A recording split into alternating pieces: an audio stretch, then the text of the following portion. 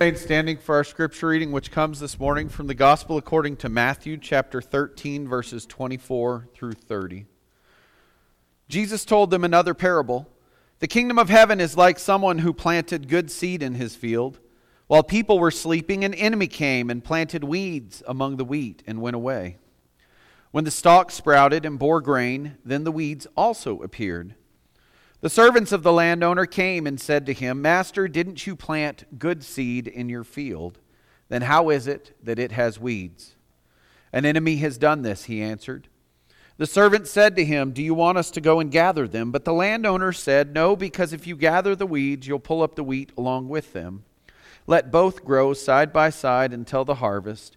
And at harvest time, I'll say to the harvesters, first gather the weeds and tie them together in bundles to be burned, but bring the wheat into my barn." This is the word of God for us, the people of God. Thanks be to God. If I can invite you to be seated, please. It's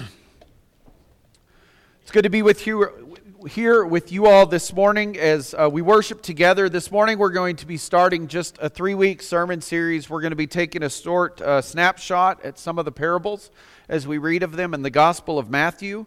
Some of the parables you may read, and they're not exclusive to Matthew's Gospel. And that's because we know that Matthew, Mark, and Luke have some similarities in terms of the stories and in terms of the parables and in terms of what happens, which is why biblical scholars call them the synoptic gospels, meaning they can lay them side by side and see where they overlap or are parallel to each other. And so what I mean from them is we're going to be reading Matthew's version of these parables and see where he's arranged them in his gospel. And we'll take a little time and talk about them and see what it means for us. And so today our parable comes from the Gospel of Matthew chapter 13. And the parable that we read this morning comes from a group of parables where it reads at the very beginning of Matthew 13, it says, "That day Jesus went out of the house and sat down beside the lake. Such large crowds gathered around him that he climbed into a boat and sat down. The whole crowd was standing on the shore." And then it says, "He said many things to them in parables." Well, if you go to Israel today, there's a location on the shore of the Sea of Galilee that tradition associates that this site is the place where Jesus gathered and where he began to teach the disciples. And then he got into the boat and went a little ways out into the water to where he could teach and preach and more people could hear him. There's an area, it's between Tagva and Capernaum. So if you look where the E is on Sea of Galilee and go straight north, that's basically where it would be on the shore right there. I don't have a picture of the place directly, although I need to probably find one if I'm ever going to use it again. But it says that there is where Jesus went. And it makes sense for us. Capernaum, we know, is where Jesus based his ministry when he was in the northern part of the Sea of Galilee. Peter's mother-in-law had a home in Capernaum, and we know that that is the place that Jesus based his ministry out of when he was in this region.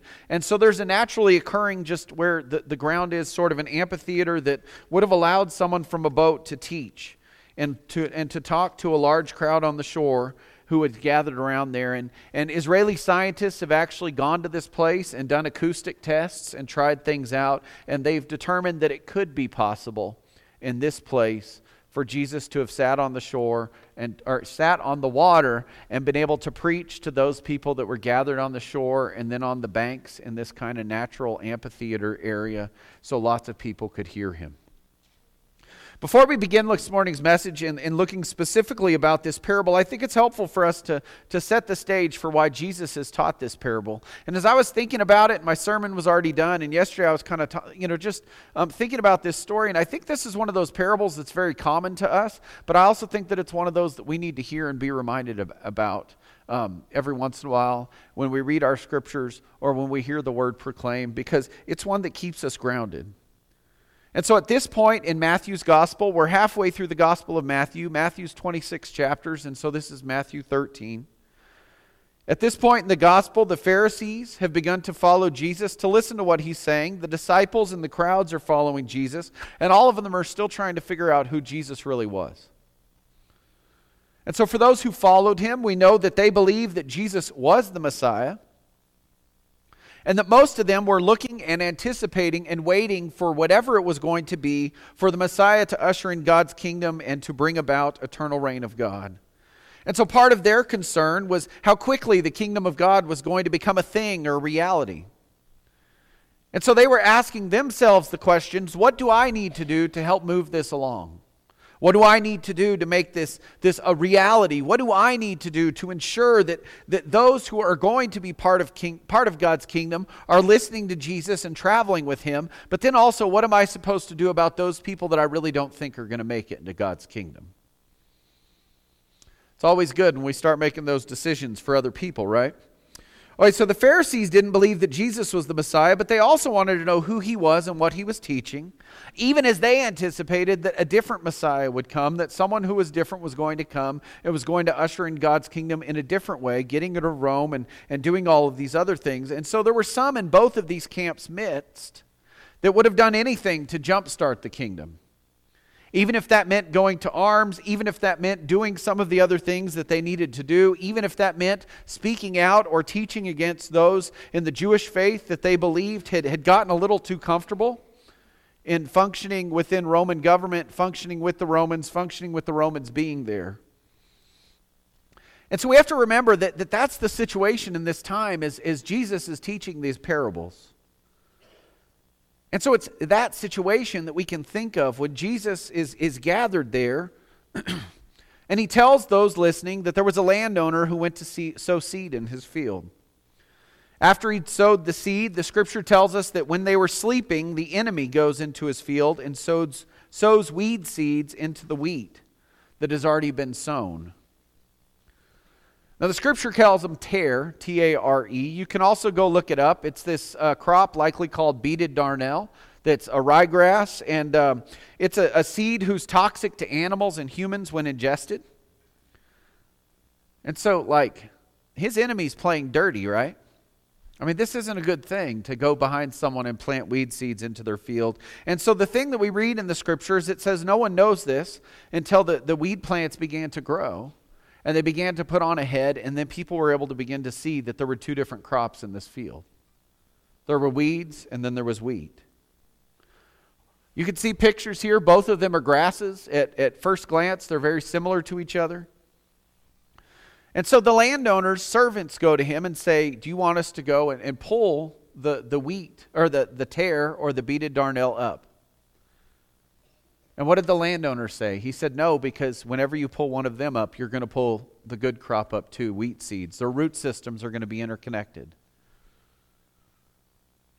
And so in ancient times, then the landowner said, what did he say? He said, we'll pull the darnel up, the tare up first, and we'll burn it, and then we'll harvest the wheat. And in biblical times, there were three different ways that they would do this. If the wheat grew high enough, they would just reap it over the darnel and leave the darnel in the field, let it dry, and then burn everything. The second was if it was a specific area, they would go in and they would reap it all together, and then they would pull up the weeds. And the third, if it was small, they would harvest everything together, and then usually it would be women at night or men at night. They would sit there and they would go through and sort the wheat seeds out from the weeds, since the two were different colors. That'd have to be the worst job in the world. So the landowner says, no, what we're going to do is we're going to wait for it to grow, and then at the end we're going to gather the weeds. We're going to let them grow side by side, and at harvest time I'll say, first gather the weeds, tie them in a bundle to be burned, but bring the wheat back into my barn. So like most of Jesus' parables, this is one that's very realistic, isn't it? This is one that I think anyone that was listening, who was at least familiar with growing and with agricultural, could look at and say, that makes sense. And like all the parables that Jesus told, this parable has an interpretation that goes beyond the actual story of what's happening in terms of harvesting this field that's been planted with wheat and then is also infested with weeds. But Jesus also told this parable because the parables lend themselves to a life of faith, don't they? As Jesus aimed this parable at both His followers and also at those who are not His followers. So this is a parable that's preached to both. And so for those who are his followers, what is he teaching them? He's telling them that they have to be patient. And I don't know about you, but when I read the disciples' stories, or when I read some of the gospel stories that associate with the disciples, often what they give us is a picture of us, don't they? Of not being patient, of wanting things to happen faster than is part of God's plan, of wanting things to happen according to what we think needs to happen as opposed to what needs to happen. And so in our biblical story, and if you read through the Gospels, the disciples, they were always worried about who Jesus was surrounding himself with, weren't they? And so they were asking the question, were these sinners? Were they clean? Were they unclean? Were they really the followers? Were they the right people?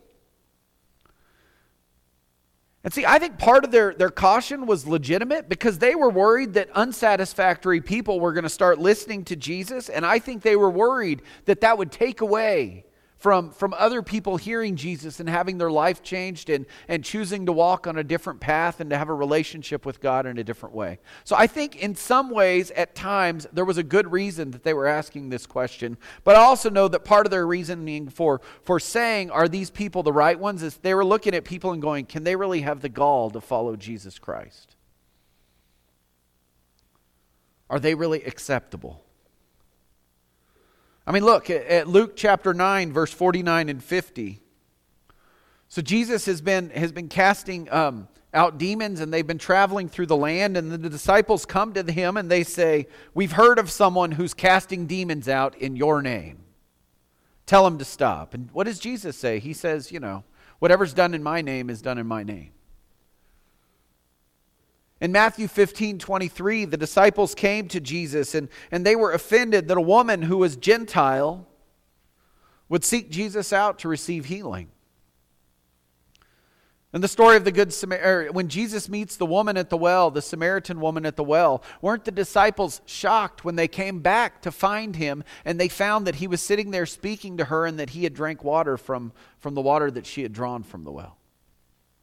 In Luke 19, you can read of Jesus going to the tax collector's house, a tax collector named Zacchaeus. This one wasn't a wee little man. No, I'm just kidding. Sorry.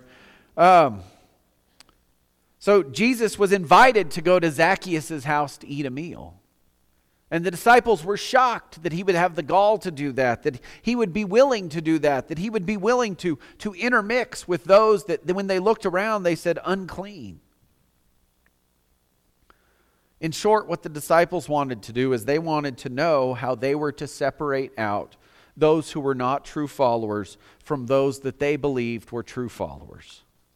They wanted to know how they were to separate out those who were listening to Jesus but had not allowed his teachings to change their lives and how they were living.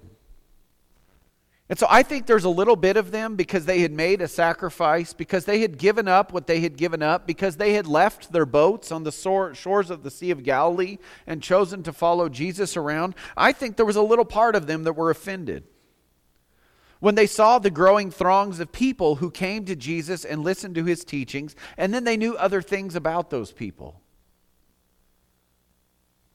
And so I think they're asking and they're wanting to know how Jesus intended to weed out those who were not true followers before the final harvest of God's kingdom.